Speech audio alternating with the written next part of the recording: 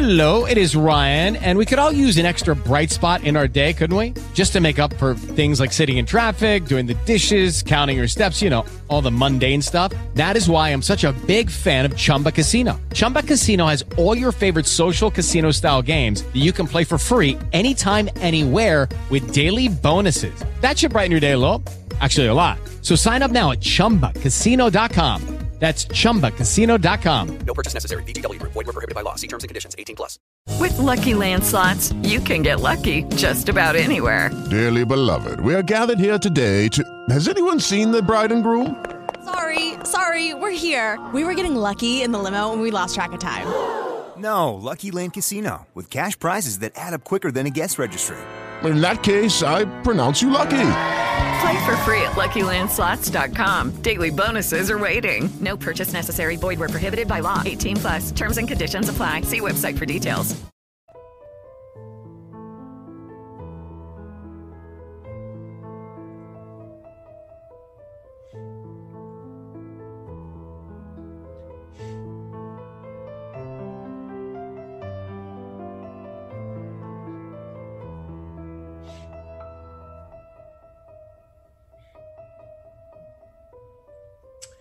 Good afternoon, everybody. Thank you for coming by and joining us on another one of our PGA DFS First Look shows. This one is for the Genesis Invitational, and man, this could almost be like a major here this week. 8 of the world's top 10 are here to compete, all of the big names, and we're going to break down all of that for you, including a little bit of a review of last week.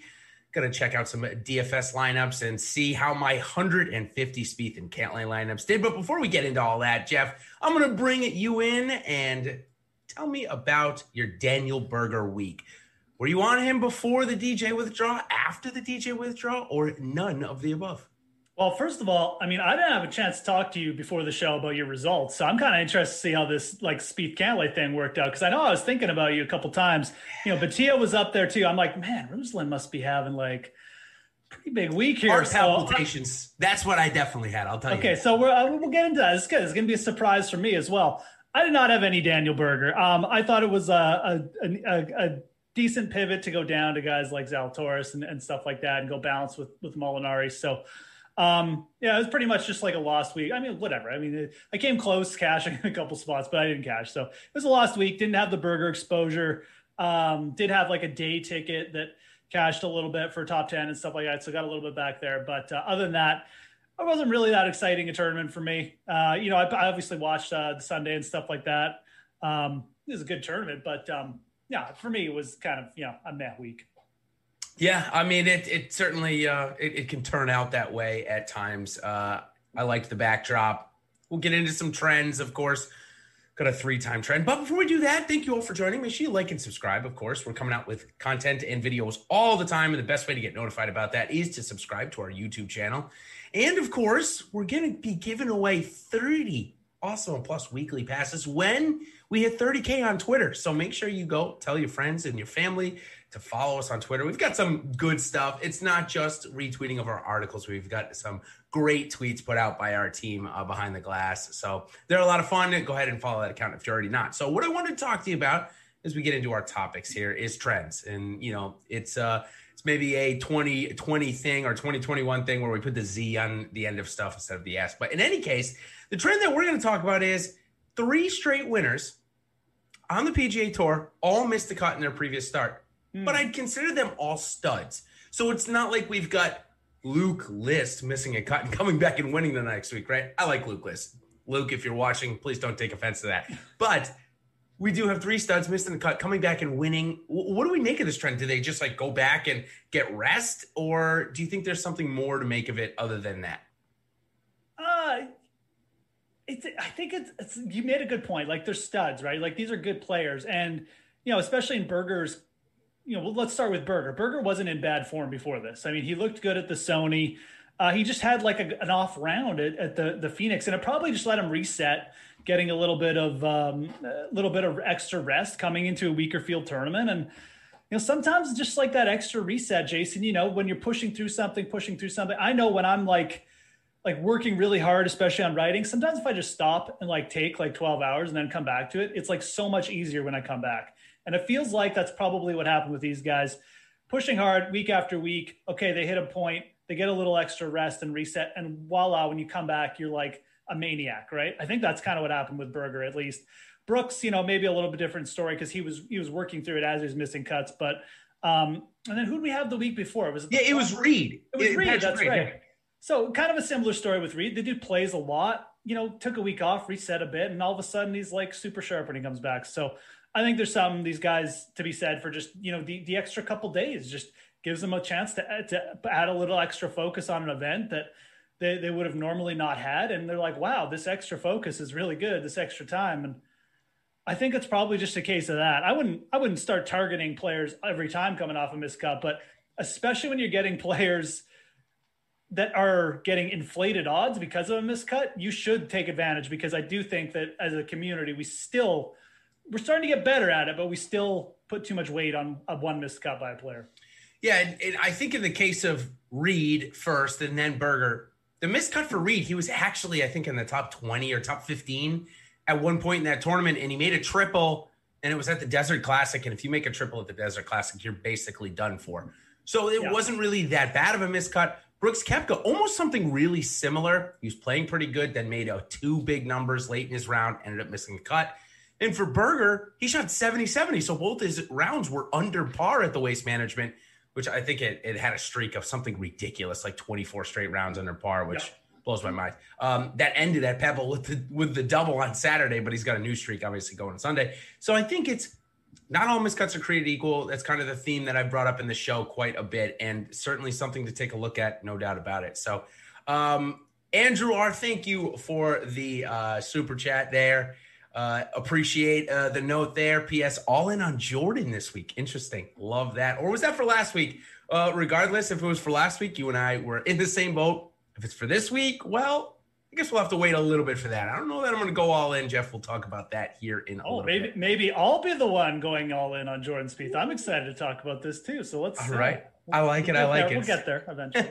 Before we get there, and we're going to breeze through it because we do have some shows coming up after us. Just because football ends does not mean the sports are ending. In fact, I think we got more sports going on right now. Plus, we got MLB coming back in about a month and a half. So a lot to talk about. But before we do, I want to talk about course history a little bit. I know we bring this up every so often on this show, and I hate to beat a dead horse, but for Pebble Beach and the AT&T Pro-Am, again, you saw the top 15 littered with golfers that have come in the top 15 before at Pebble. So again, is it a course thing? Is it a tournament thing? What is it about Pebble, do you think, that just continually brings the same people over and over again? Yeah, I think it's just a tricky little venue. And I think players just the more you play, the more you get comfortable with the scenery, the setup. It's not every week these guys go and they're playing alongside the Pacific Ocean, I mean, with like tiny greens and Poa annua, like it is a unique venue in that regard. And I think especially with just the veteran players, I think some people just come there and it's just, you know how to play it. You either know how to play it or you don't. And the more you play it, obviously the better you get. So I really feel like it's one of those, it is one of the most unique venues on tour just on its own. And I think that it shows through with these course history results. We also get a weaker field there year after year. So the same players tend to come back, and, the good players are going to rise to the top over time anyways. But I do think that there's a big thing that, again, it's just a unique setting. And the more unique a venue is, I think the more the course history comes into play. You saw Kevin Streelman. You saw Ches Reavie. Ches Reavie shot 11 under in his 3 rounds at Pebble. And it's a shorter venue too, right, Jason? Yep. So it's going to bring guys like that in. I mean, it gives more players a chance like that. So certainly does. All right, let's go ahead right into our DFS review. But actually, before we do, I'm going to just direct you guys to our free content for the day. NHL and NBA player projections are free today. So if you are looking to get down on a little bit of action, I know that DK has come out with their micro millions contest. So plenty of good price points to play at. Go ahead and check our free projections. And of course, if you're ready to join us on the Awesemo Plus side, get access to all the great Awesemo Plus tools and content for nearly every DFS sport out there with an Awesemo Plus weekly pass, just $29.95, which includes full access to premium content tools on Awesemo.com, including player projections, ownership, and so much more. Slack channel. Of course, you get to chat with me, Ben, Jeff, and all of our analysts behind the glass. So definitely utilize that. I was answering a lot of questions last week on lineup building, how I was going to stack Cantlay Spieth in every lineup, and certainly go over that. So you want to join us on the golf side, just $8.95 for the full pass. So join our small plus today, stop guessing, and start winning. Now, onto the DFS review, which this is where we just go over some of the top performers from last week. We go over a little bit of the value and the ownership. So let's start off with that. We got Nate Lashley, who, oh man, he might be turned into a GIF after this or a meme, whatever you want to call it. But Jeff, it was a little bit hard to watch, but at the same time, it just goes to show you that these guys are super human in the sense of when they get into a battle like this, they can break like that. And we saw it with Lashley last night. Any comment on that? Did you see it? Was it hard for you to watch or spirit of the competition? For me, more spirit of the competition. It's happened to me before. So yeah, it's unfortunate. I was cheering for Lashley. I was, because I didn't have any burger exposure. It's not like I was cheering against people who had burger exposure. It's just, Lashley is a guy. I know he's got one win already, but I like to see guys like that come through. It would have been a nice story for him to kind of overcome like a lot of the elite players, but yeah, it was kind of tough to watch. At the same time, you can't fault him. He was nails up until that one hole. And, like you said, he just couldn't quite get there to the end. Came apart in one little putt. He came so close to holding out, missed a couple short putts earlier than that. So it just kind of just came all unwound on that one hole. But it's a nice story. It's unfortunate that, it ended like that. Like he couldn't have just finished like second, because he really did deserve to finish up there with McNeely. But other than that, it happens. Like you said, these guys, it can come unwound pretty quickly if the pressure gets too notched up. Yeah, for me, and for Lashley, he was playing great, and he had one bad shot. I think it was on 16. 15. He pulled his shot a little left into the bunker. He made a pretty good bunker play out of it and saved the par. But he seemed to come unravel at that shot specifically and didn't really need for it. I think it was the missed putt before that rattled him, because he had like a 6-footer, didn't he, for birdie? Yeah, I think that's what really, because he would have taken the lead. So I think that's what kind of rattled him. Like I saw the same thing happen after that putt. I was like, ooh, this is like the wheels might be coming off here, and then they did. So yeah, absolutely. Well, you just mentioned Maverick McNeely. He was the second best value behind Lashley, and then Charlie Hoffman. Oh, man, I just can't stand this guy as a golfer. Okay, as a person, again, I don't mind him. As a golfer, though, the guy withdraws, the guy misses cuts, withdraws, and then all of a sudden he goes 25 under on Sunday and ends up in the top 10 and as part of the optimal lineup. That's just what this guy does, though, right? When he makes the cut, he gets himself in a position to score a lot of DFS points. Oh, yeah, absolutely. Hoffman's a really talented golfer. He's getting up there a little bit, but dude has a lot of talent. Like when he's on. He's very much like a little bit like Patrick Reed. Like I don't even look at the stats when I'm considering Charlie Hoffman. Like I really don't. He's more dude. Like I'll just see if he's making cuts, if he's putting in the rounds, I'll consider him. But I'm like you, with the back stuff, I just haven't even looked at him. I've wanted to, because I know he's kind of close, but how do you roster a player like that in fantasy when the withdrawal factor is obviously quite high? I don't even know. I'll probably just ignore him again this week, although I do kind of feel like he's played well at Riviera before, so I don't know. Maybe I shouldn't be, but we'll see. We'll see how he's in the top 20-minute event and withdrew. I don't know what to do about that. I got to be honest. Pretty rough. Next couple of good values on the board. Tom Hoagie was there, and then you had two of my favorite golfers, or golfers that I like to play that most people don't, with Bhatia and Gordon. They were part of a really good Spieth Cantlay line, one that I'll talk about when I do the pro review coming up in just a segment or two here. So a little bit of time before we get there. Top 10 ownership. Honestly, it was really good advice this week. There were 4 top 10s and only one missed cut in the top 10 owned golfers. It nailed the winner. It had Spieth in there. It had Cantlay. So 6 of 6 was about 10%, Jeff, but really a lot of chalk, played well. It was a tough week to cash. Yeah, it was. I know some people in the chat are already saying they had, 6 of 6 is not cash there. Molinari was a big drag. It's a big drag for me. Like I already mentioned, the pivot down to those guys. So Spieth and Day were fine values, obviously, but Molinari not so much. So if you went that route, it was a little bit tough. You really needed to be at least field level on like Cantlay or Berger, preferably Berger since he won. But Zalatoris made the cut, and Zalatoris and Molinari definitely like the most the biggest busts up there. Molinari with the top shot on Saturday. Oh, yeah, that was classic. Loved it. That was his first shot too, right? Yeah, it was first shot, first tee shot, and I loved he made joke of it on Twitter. Oh yeah, it was for sure. So funny. He kind of looked over at his caddy, and his playing partners looked back at him. I was watching PGA Tour Live when it happened, and they all just looked at each other like, "Did that really just happen?" And then it did. He ended up making bogey. I'm just really glad I didn't have like a actually. huge sweat there or anything like going on the That would weekend. have been so tilting. Like, could you imagine? Like, okay, like I got Molinari, I need a big round from him. Let's go.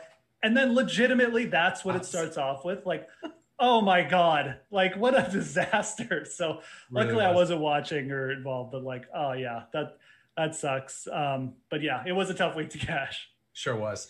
All right, let's go check the optimal here. And I actually noticed when I was reviewing my notes from earlier that I actually don't have the right picture of the optimal. I forgot my settings. My settings made me choose 49,500 salary and above, and I forgot to take that off when I was looking for the optimal. So this is the optimal had you used my settings in Fantasy Cruncher. The only difference, though, I'll pull that up in a second here, but we'll go over the other ones that I know were in it, at least Daniel Berger, Jordan Spieth, Maverick McNeely, Nate Lashley. You had those four. It was very hard for you not to cash, even if you didn't have 6 of 6 there that week. So any notes on that while I pull up the other two guys, Jeff? From those four, obviously Spieth, Berger having so many eagles this week. I think 7 between the two of them, just ridiculous amounts of points. Yeah, it was. Spieth obviously like the really good balance play. I mean, in a lot of ways, like I said, I wanted to go balance last week. Not so much off like a Cantlay fade, but more of just, I thought there was a little bit, better. You're getting a little bit more upside with like Day, Spieth in that range. And it was Hoffman and Hoagie, by the way. Sorry. It was Hoffman and Hoagie with the other two with those four. Hoffman and Hoagie. Okay. Yeah. So, I mean, realistically, that's what paid off. It's just, you needed Berger and Spieth rather than, like Day or Molinari in there. So McNeely, obviously the great play. Max Homa was playing really well, 8,800. So, I mean, you look at this just from a salary construction, you got 3 players up there and then 3 players in the 7 to high 6K range. It wasn't that crazy to get to or anything, but, yeah, obviously Nate Lashley, I don't know how you got to Nate Lashley. I guess he was playing a little bit better, so maybe I shouldn't say that, but, not really a player that was on my radar last week. Well, interestingly enough, one of our MMEers that we follow was nailed the top GPP lineup last week, and it was incredibly 30 points short of this lineup that I showed you, which was not in the optimal. The optimal was actually 667.50. Top lineup was 621, so 10% below it, maybe just a little bit short of 10%. Something we don't normally see. Something we normally see is a lot closer. Optimal lineup had Jason Day, Cam Tringale, Ches Reavie with Hoffman, Lashley, and Berger. So obviously Hoffman, Lashley, Berger were very important, but interesting to see Ches Reavie. What a Sunday he had. We already mentioned 11 under. He was a big play for me this week. I just couldn't find him with them and much Berger. And I think that's a great transition, Jordan, behind the glass as I kind of skip through here and we go to our pro review to start off. And since it's a lead-in, I'll start off with mine first. I chronicled all week that I would be playing 100% of Patrick Cantlay and Jordan Spieth in the $5 Drive the Green contest. And one of the things that happens when you do that is you kind of alienate some of the other top players, especially when you're locking in 11,300 and 9,700 as your first 2 golfers. Had I even played any Berger here, Jeff, I would have been 6,300 and below for an average golfer. I don't know if I could have found 3 guys at 6,300 and below to even make the cut. So as good as a strategy as this is, had Cantlay or Spieth won, yes, I would have had a mega profit week. Going into Sunday, Spieth in the lead, Cantlay second. I was in second place in the contest. Obviously, Berger winning. I don't have any lineups with him in it. So still a profitable week in that contest. I think I made just over 20%. So like $150, something like that. But this is a strategy that you and I talk about. The reason why I did it here, I thought Cantlay and Spieth were the 2 best players in the field. Pretty simple. I actually didn't even think there was that many people close to them except for Berger. Yeah. Yeah, and again, I mean, you flip the switch here, and it's Cantlay winning instead of Berger. I mean, like you said, I mean, you just basically the, Berger's putter got hot and Cantlay's didn't, and that was the difference. It sucks, but I still like it. I like it from this perspective of, you were that close. You need basically one thing to go right? Like, which is Cantlay and Berger to switch positions. So putting yourself in those positions, never a bad thing. I definitely like it kind of in these weaker field events too, because, when the top players dominate here, they tend to dominate and going over, it's easier to pick out and say, okay, like you said, Spieth and Cantlay for me are the top plays here. There's really not that many other options. Let's just go super overweight. It's definitely was the event to do that. So, it's too bad. Did you have any Batia as well? Or? I did. So Batia was the next two guys down. Batia, I was in at 13%, and Gordon was in at 13%, which was nice. So you were. I had 26 of 6 with the Spieth Cantlay. So again, I thought that was a pretty good, a little bit above average on the field. Found my way. Nick Taylor was a big play for me. He kind of let me down. Could not get going after Friday.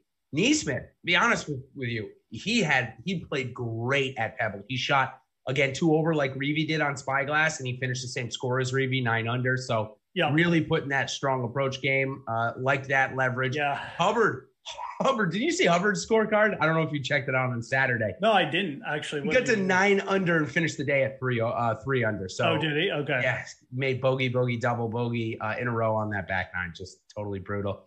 Putnam, Reavie again, kind of course history plays. My big misses, Stuart Sink and Michael Kim. So maybe I got a little overzealous with Michael Kim. I don't know. He only missed the cut by 1, but maybe it was a little too early. He was really close. Yeah. I thought he was at 6,200, like the play down there as well. Yep. He's a West Coast dude. He only missed the cut by 1 too. So I might even consider him as a GPP punt again, someplace. 15% for a 6,200 play, but it's like you said, you were so heavy on the other guys that you needed some kind of punt down there. So that's actually where I would have gone as well. Look, there's not much to say. Like you even nailed like Neesmith and Reavie. So I really kicking myself for not giving Neesmith one more week. I like him and his approach game when it's on. So sure it's really unfortunate that we're not talking about you with like a top 5 finish this week. Cause it just does feel like you kind of were owed that, but that's GPP life, right? I mean, sure is. Sometimes you feel like you nail like 80% of the plays, you just don't get rewarded. Some weeks you feel like you nail like 20% of them, and you get like that one lineup that just goes nuts. So, and that's a good segue for our second pro review. I'll go over Alex really quickly, but certainly keep that in mind. And of course, we can't always get what we want, even though we did certainly want a top 5 finish there, Jeff, as you mentioned. Will Zalatoris. So I have been pounding the table at Alex behind the scenes here. Like, Alex, look, Jordan Spieth is back. You should up these projections. I'm telling you, he looks so much better. It's Pebble Beach, but I couldn't get him to pick him over Will Zalatoris this week. Now, Zalatoris made the cut, but 70% of your lineups with 9,900, not going to be very fruitful, especially when Berger, $200 more, wins the tournament and scores so many more points. So kind of just settles down for Alex there. Not too much to go over, but I do want to go over RJ Rat 84, who has had some big scores recently and also found his way to Will Zalatoris at the top. He also had 37% of Rafa Cabrera Bello, who missed the cut, but then you have 32% of Berger, 36% of Cantlay, 20% Doug Gim, who ended up playing well, 18% of Cam Davis, who played well. So really, this is what I would consider normally what I do. About 40% is my top guy. However, want to make note about the player pool, Jeff. Interesting, definitely much different than Alex and I do. Only 36 players. And when he only had, I think, 4 in his total player pool missed the cut, he gives himself a lot of chances, even with 30% Rafa Cabrera Bello. Yeah, I mean, he's got 7 players over 30%, right? Yep. So it's almost like he's still pretty concentrated, but he just did the spread out the concentration a little bit. So yeah, it's an interesting strategy. I definitely don't mind it. Smaller player pool again. I mean, there's different ways to go about it. If you want a bit more of a higher variance approach, really go for the top. You can do, I think there's certain weeks where, you can take those like 100% lock in a couple guys like you did. And then there's this approach where you just shorten the player pool and you go, you're going to give like over 30% to, like 3 or 4, or in this case, 7 guys. So yeah, Cabrera Bello kind of screwed me as well. I really liked him as a pivot there. Me too. He went really heavy on him though, because like Rafa wasn't even that heavily owned. So no. Stanley was another player. He's kind of meh. So did he end up winning this one, RJ Rat, the 15 or whatever? Yes, the 15. Yep. The 15. Yeah, like because he had Bayo in there. Like Stanley was kind of garbage on the weekend, but he still got there. I mean, that's the thing. I mean, Berger all you need, right? The play. Yep. If you had over the field in Berger, you had a shot. So it's just the way it worked out. And he did, and he was able to spread around enough and go to Jason Day. And I think that was the other thing that kind of led to him really being able to win here is that everybody above 9,700, with the exception of Will Zalatoris, was in the top 10 by tournament end. So if you went Berger, you pretty much just had to match it up with one of those other Cantlay, Casey, or Spieth, and you really were in a good shape. Obviously, the salary savings from Cantlay to Berger was what made the difference there. So, all right, let's check out my lineup, my big dollar lineup last week. Pretty good lineup. I actually had a chance even 5 of 6. Spieth, Streelman, Homa, Taylor, and Hubbard. Loved all those plays. Really disappointed with Malnati. You and I talked about how we didn't really play him. Should we play him? I finally played him, and he missed the cut. Of course he did, because that's what happens. I cannot get this guy right. What in that range? I mean, I could have gone to a few other guys, but when are we going to get this guy right? Ever? Jeff, can you help me out? This guy? I don't know. It looked like such a good setup. Like Pebble, he finished high here last year. It's not that big an off the tee game, approaches and putting. It's what he does.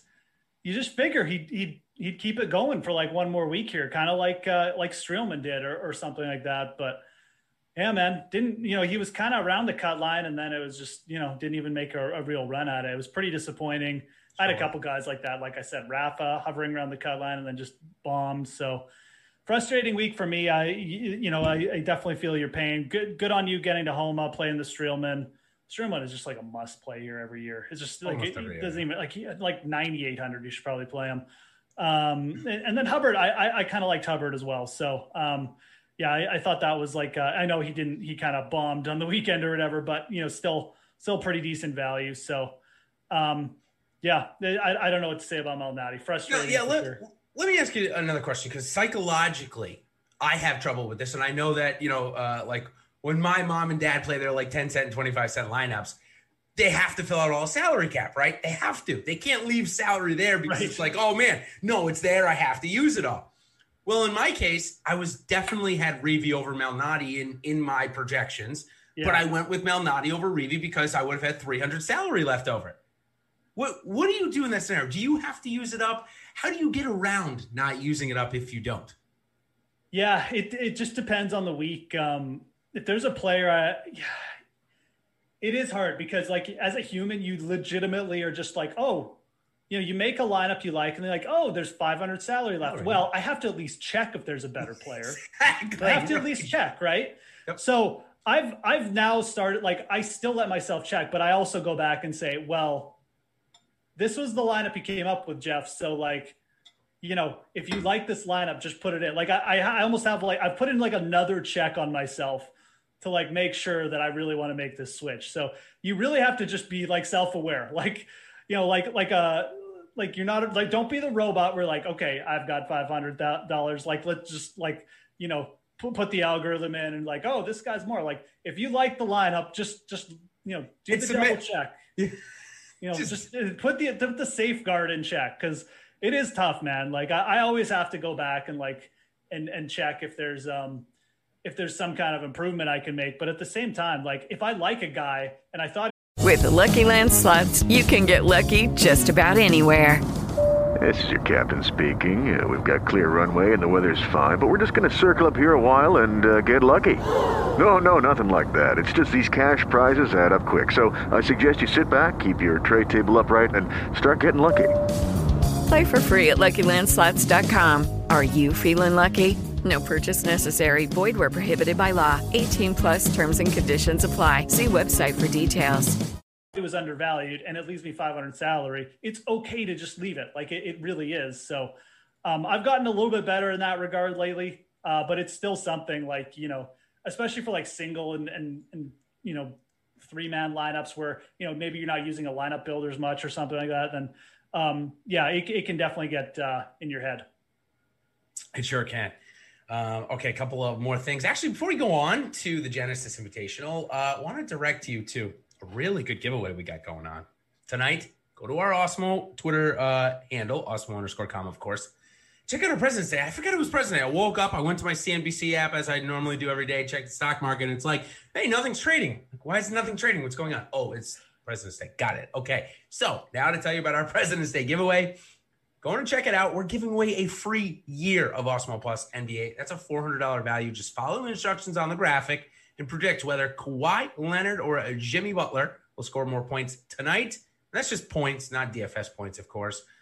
I got my eye on Jimmy Butler myself on that one. And one random winner will be selected among the correct guesses. Make sure to also check our giveaways on our Awesemo _ Instagram handle. And of course, our Awesemo Facebook page for more chances to win Awesemo Plus passes. All right, let's go on to the Genesis Invitational.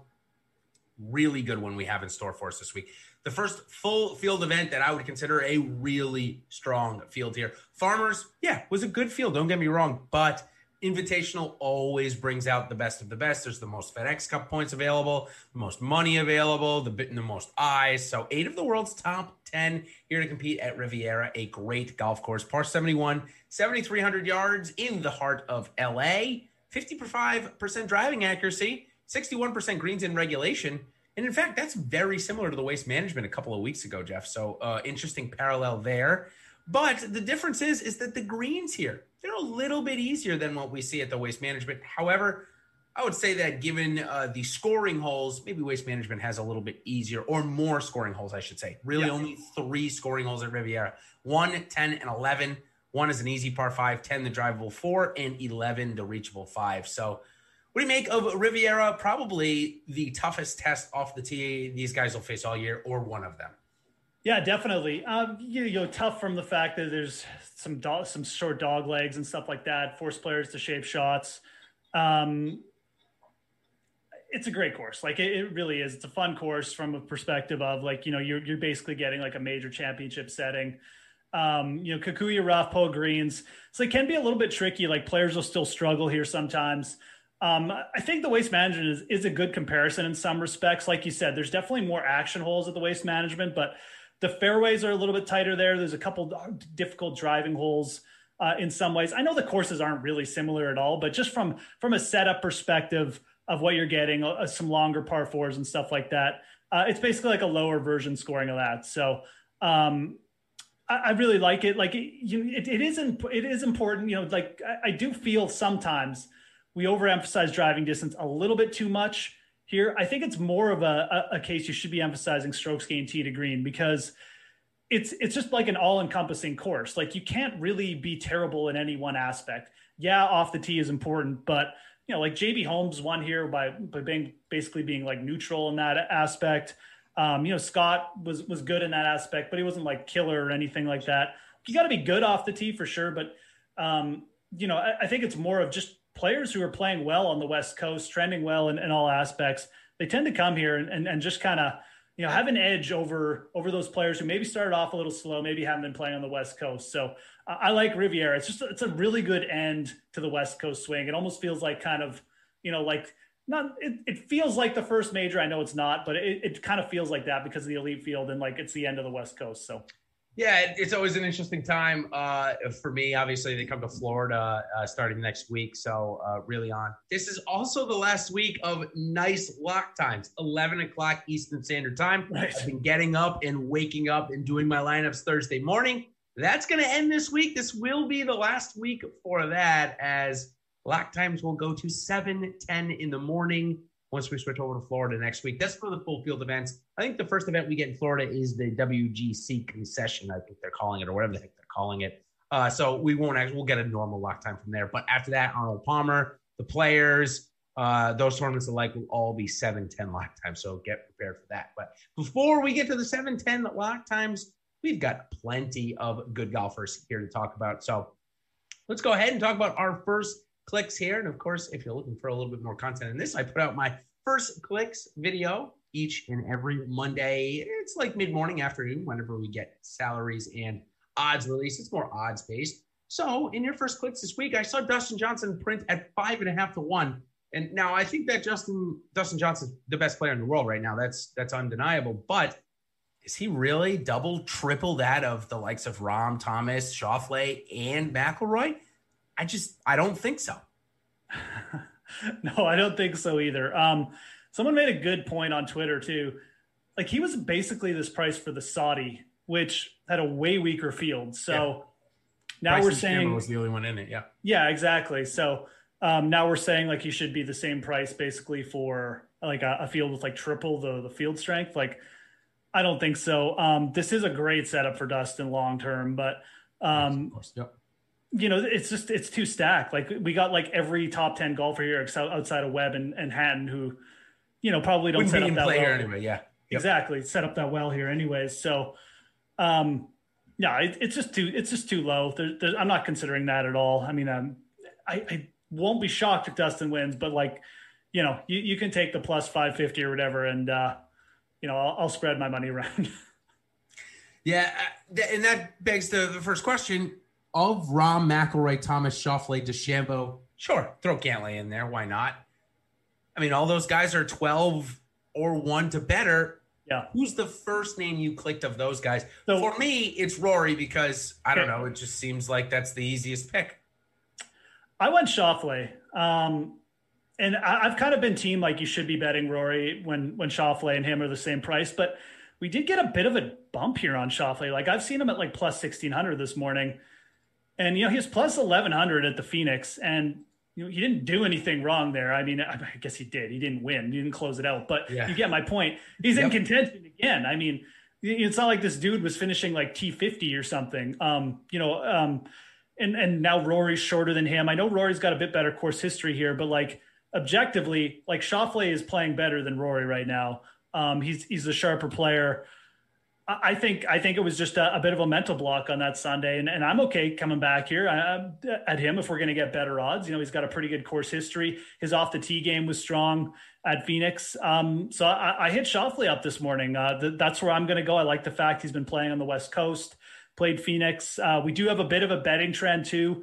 9 of the last 10 winners here have played Phoenix or Pebble Beach. So, you get, again, I talked about that West Coast form. It's important here. So I like the fact Schauffele's been doing well. He's got that bit of an edge over a guy like Bryson too, who I think is interesting here. I could definitely see people making a case for Cantlay here. I just took Schauffele because I feel like a win's got to be coming. The bump up in odds over Phoenix was too big for me. And realistically, Jason, I'm waiting for Cantlay to win either the Players or the Masters, because maybe we can have that discussion at the end. But he is my focus for the big tournaments right now. I think Patrick Cantlay is winning something big in the next couple months. So, yeah, I got him labeled for the PGA Championship. Maybe that's too far away. That's 3 months. Look, if he doesn't win the Masters or the Players, I'll definitely triple down at the PGA. So we can throw that in there too. The thing about Schauffele is I think that this golf course, more than any that we've played recently, and maybe that's why he's only come 23, 15, and 9 here, is that I think it really has an off the tee factor. In of those, Rahm, McIlroy, Thomas, DeChambeau, I'm not even factoring in DJ, but you could throw DJ in there as well. I think his off the tee game is the worst out of them all. I think that Justin Thomas has the most variable to it, meaning downside to it. But I think that overall, I think Schauffele's off the tee game is worse than the rest of those guys, which makes me go to somebody like Rory in this instance. And this is a big if off the tee is as important as I'm thinking it's going to be this week. Yeah. And I mean, it is important. Like, I know I said, you don't want to put too much emphasis on it, but like, if you can avoid so much trouble here just by being super consistent off the tee, and getting yourself down there. But it has been overcome. Holmes overcame a bad week off the tee to win. Like I said, Scott wasn't overly crazy and good off the tee last year. He was solid, but he wasn't like the best. And like James Hahn won. He was like 40th in driving distance that year or something. So It can be done. I think Schauffele just playing so sharp in the rest of his game. And look, we did see him take an uptick off the tee at Phoenix. So it was more of just the odds going up there that really caught my eye. I'll take one shot on Schauffele here. Now that we finally got a little bit of inflated odds on him, I'm not sure if we're going to get any better than that unless he misses like 3 cuts in a row. So I'm okay giving Xander one more shot here, or one shot here, because I really haven't bet him at all in the last 6 months. But yeah, you just mentioned James Hahn, 150 to 1, the same price as Ricky Fowler. Just that unbelievable. Wow. That crazy. Now the next 2 guys I want to talk about though, I've written this down. Anytime they're above 30 to 1 to win, it's basically an auto click. Okay. Regardless of the course, regardless of where they're playing, can you guess who they are? Morikawa and Hovland? Yeah, maybe I shouldn't say Hovland, but I think he's shown us in the last couple of months he definitely has that winning upside. But Morikawa, the last time we saw him at 33-1 odds or something like it was PGA Championship in San Francisco where he won, just seems like an auto bet. It seems like great value. It looks like he comes to play in these events where the best players are. So I loved adding him into my card as the second guy behind, say, a Rory or a Rahm, whoever you want to bet up there. I feel like you're getting great value out of those two golfers. I mean, you've got a ton of win equity based off of the last year just with those two guys. Yeah, look, they weren't. I'm probably not going to bet either of those guys this week, but I fully recognize, like, just playing that strategy, it's probably sharper than what I'm going to be doing. I'm going to play more of the course history and trends this week and go up to guys a little bit bigger in odds. But I do recognize, like, I did consider that. I'm like, probably just click like Morikawa or at least one of these guys. I'm going to play the trends, like I said. I'm going to take Spieth here. I get the off the tee game. I get it. Like, I really do. His odds are bigger than last week, though. He's plus 3,500. Riviera has rewarded people who've played like Pebble and Waste Management, though. Like, it's just a trend. And I think Spieth he's there. Like, I really do. His off the tee game looked confident last week. I don't think he has to go crazy to do well here. He likes the venue. He's finished top 10 here 3 times. Just about made a playoff in 2015, top 10 a couple of years ago. I'm going to give him one chance here. I didn't bet him last week. I didn't play him at all. I think that the odds bumped up a little bit. I think people are going to avoid him because of the off the tee thing. But I don't know, man. I mean, we've seen shorter hitters can get it done here. And we haven't really seen Spieth's putter go crazy. So I'm going to take a shot with him in the odds because I do feel like a win. I feel like after last week, I'm convinced something good's coming for him soon. So it might not be here, but again, we're getting a little bit bump in odds. I'm going to take a shot on Spieth.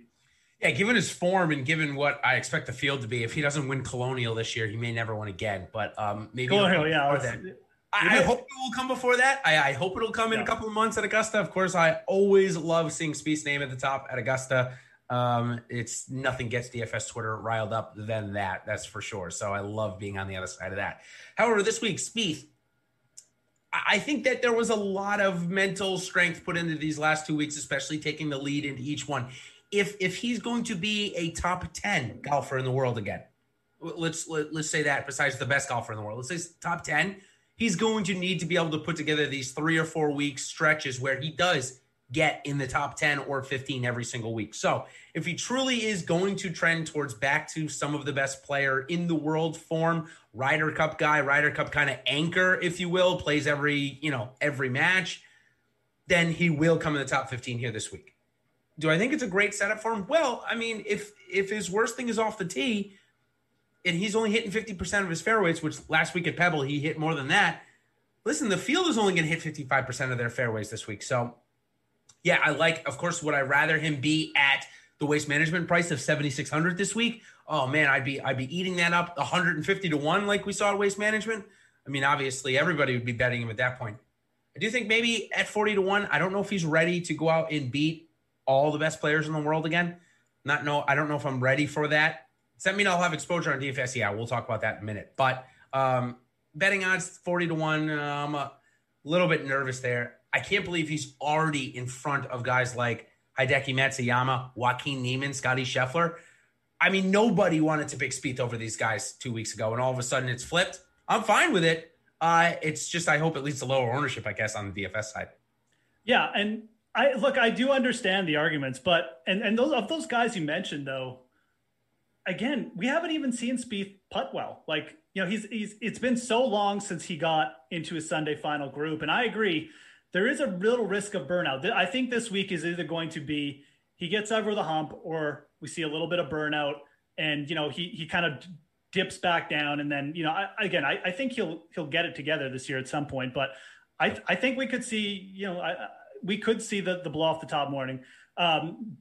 top week, I should say. Yeah. And again, now that he's bumped back up to 40-1, I'm inclined to give him one more chance here. I really am. So I definitely understand the argument against him. I was very tempted to take Scheffler in this range too. I still might. Again, we're talking about first clicks here. Hideki also going to be on the radar. I think I'm going to probably get a piece of him just because of the course history. But I had to get a piece of Spieth just to see. I got to get some exposure. I couldn't. I felt so dumb playing Molinari over him last week that I just didn't want to go through that once more. So I had to click him early. Now, a guy that I'm going to assume auto clicked at 80-1, regardless of the form. Now, we did see a bounce back at the Waste Management, but it's Matthew Wolff. You and I talk about this guy's ability to score. Now at 80-1, I think I would rather bet him at 81 than play him at 8,100 on DraftKings. Yeah, man. It is interesting. Like we're getting up there to a little bit absurd prices. I'll definitely be taking a piece. I haven't touched it yet, but I'll just for an each way, purpose, I'll get a piece of it. I mean, if Matthew Wolff even just has one good round, he's probably going to get in the top 10 because that's how hot he can get with his irons, right? And stuff like that. So, I'm not convinced that, Riviera is necessarily the place he's going to put it together because it's such a tough venue. And again, if you haven't done a little bit on the West Coast, it's typically not one of those spots where it's just like, oh yeah, he comes out of nowhere. But it's Matthew Wolff at 70-1 or 80-1, whatever you're getting him at. It's a ridiculous price. You just take a little piece and just get some peace of mind kind of thing, right? Because we're talking about like one of the best players in the world. He just started off a little slow, injury issue, whatever. Again, it's just a peace of mind thing. I'll yeah, absolutely, yeah. One bad tournament where he still made the cut. Granted, he didn't play good, but Zalatoris goes from basically top 3 odds to win to 90-1. I know. That was the other one I really looked at this morning too. I mean, if you believe in this guy's long-term talent and you bet him last week, you have to bet him again this week. Yeah. Yeah, Zalatoris, and I'll say this. I know maybe the chat is a little bit down on Molinari here, but like Molinari was like plus 2,800 last week too. He still made the cut. Like Zalatoris and Molinari made the cut last week. Yeah. It's not like, they were out of it, but it's a little bit cool weekend. If you're a pro and it's a little bit bad weather and you're like 10 shots back going into the weekend, you're not going to play your best golf because mentally you're done. So I don't fault both of those guys. I hit up Molinari this morning. All the arguments that I give for Spieth, very similar to Molinari. Yeah. I know he doesn't have the good course history, but when you're factoring in course history here too, like, take into account, Molinari has never started his season this early on the PGA. Now he lives on the West Coast. He's never come into Riviera playing Amex, Farmers, Pebble. Never before. So this is new. I think it's a good spot. I considered Zalatoris too. I took Molinari. I may end up adding Zalatoris to these prices, but for the each way, I added Molinari for exactly the same reason you brought up Zalatoris. Playing great tee to green. Big deal. He had one off week. He wasn't even in contention in the weekend. Of course, he wasn't going to play good golf. So those guys in the odds definitely stuck out to me.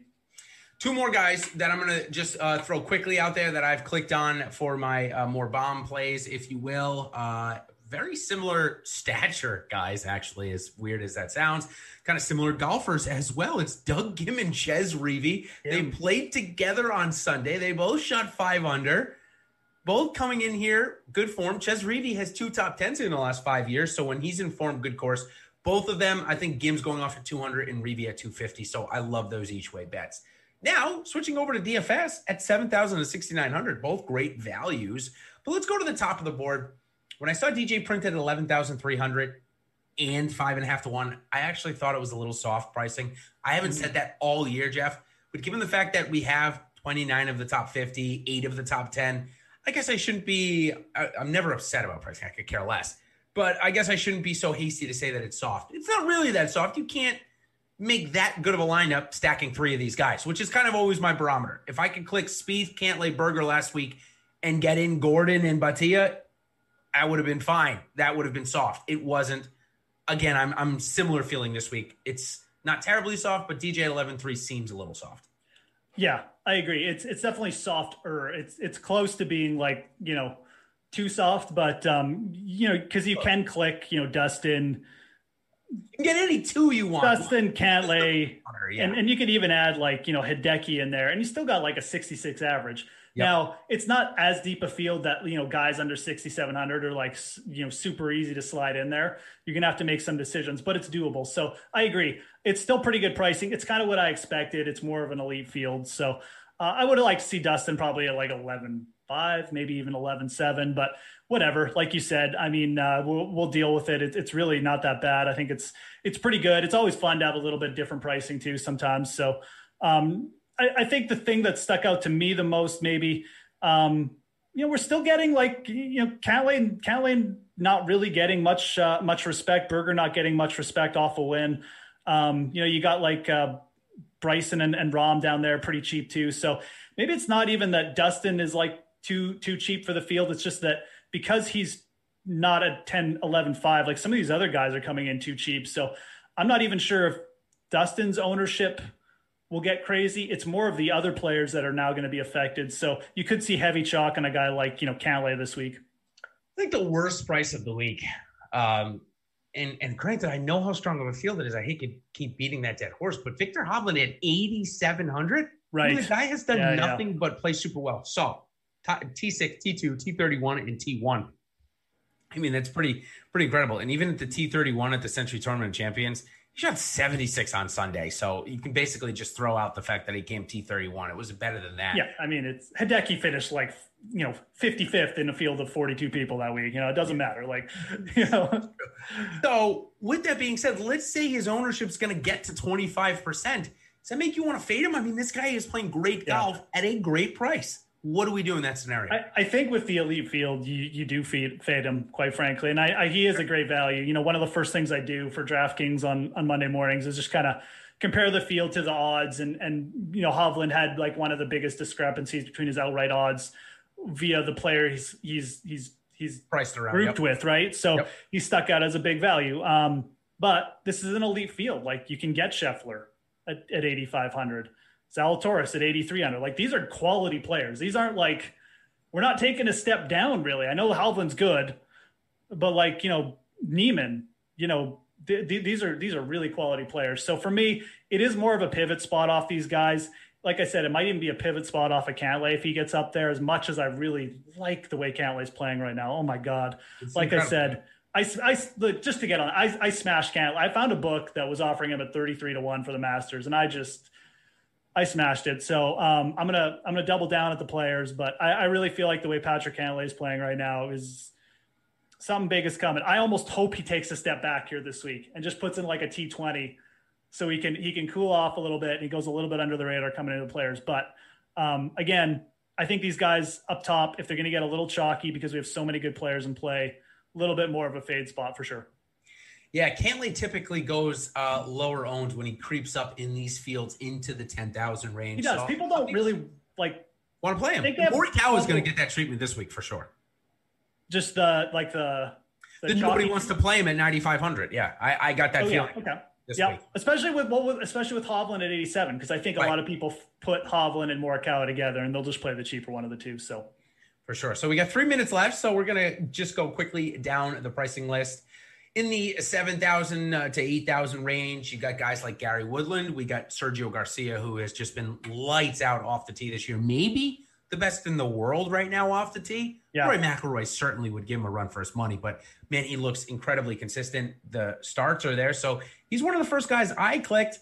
I think Matt Fitzpatrick will be popular, but I'll just gladly keep fading him. I know 7,600 is a good range for him, maybe he priced in, but I hope he goes popular. I don't think it's a great spot for him. Then you get golfers like Cam Davis coming in here really hot and looks like he's really found himself on the PGA Tour. So Cam Davis, 7,500, and Sergio Garcia, 7,700 are my two guys here in this range. Yeah. Only thing I'm a little bit worried about Sergio is coming in overseas, but I'm not going to not play him because of that. He's got, like you said, I think he's undervalued there at 7,700. He's a great play. I will take a shot with Molinari over Fitzpatrick this week too. Molinari definitely, like GPP, boom or bust. I know the course history is bad, but it's just a different circumstance. I'll give him one more week and see if he's really is back. Love Cam Davis this week too. I could see Cam Davis as like possible dark horse winner. I might even bet him at around a plus 1,000 or plus 10,000 or whatever. So I'm kind of with you in this range. I'll I'll probably play my guy Henley a little bit. The setup isn't that great for him, but I would put Sergio probably at the top of my list here too. Molinari be my pivot because I don't think he'll be high owned at all. Like Davis down there. Sam Burns, I think, is a solid play down there if we're going lower. Yep. And I got some GPP plays, but like no one else like super on top of my mind after that. Yeah, below 7,000, those would be our GPP plays, unless you're got a couple of above. One obviously named Doug Gim, I just mentioned. Matthew Neesmith is there as well. And then listen, I'm gonna click it every time. 6,900 Cameron Champ. I'm not gonna have a ton, but I will have some. Who are your flyers early on here this week? Yeah, no, Cameron Champ. I know you got to bring him up. I mean, when he's this cheap, you really do. He's just if he scores for you and he makes the cut and makes the weekend, that's all. Just making the cut at this price. Yeah, it's such a good DFS value because he's probably going to throw an eagle or two in there. So, yep. Gim though for me would be the play this week. A little bit like for a cash game play, probably. Definitely don't mind staying on him. I'm going to throw out a GPP play. Brandon Grace. Yeah, looked strong on the greens. Yeah, looked strong on the greens last week. Has played well on the West Coast before. Made a couple cuts here at Riviera. He's playing a little bit better. I don't mind him as a GPP pivot down here. And there's, other than Gim and Champ, there's again, not too many players sticking out a ton for me. Got Doc Redmond down there still gaining a lot of strokes, on his approaches and stuff like that. So maybe you could take a shot with him. But other than that, Grace is the guy I think I might take a shot with down there this week. Got it. I like the call. Well, listen, we go to Florida after this week. I'm excited about that. Maybe I'll get out to one of these events. I don't know if the PGA Tour will let me in, but I'm certainly going to try. But stay tuned for the NHL strategy show coming up after this. We've got Jake Harry and Terry McBride on the mics. So stay tuned for that. And thank you guys all for joining. Make sure you give us a like on the way out. And we will be back next week. The PGA DFS First Look Show. I believe, like I said, it's the WGC concession. So till then, everybody, we'll see you then.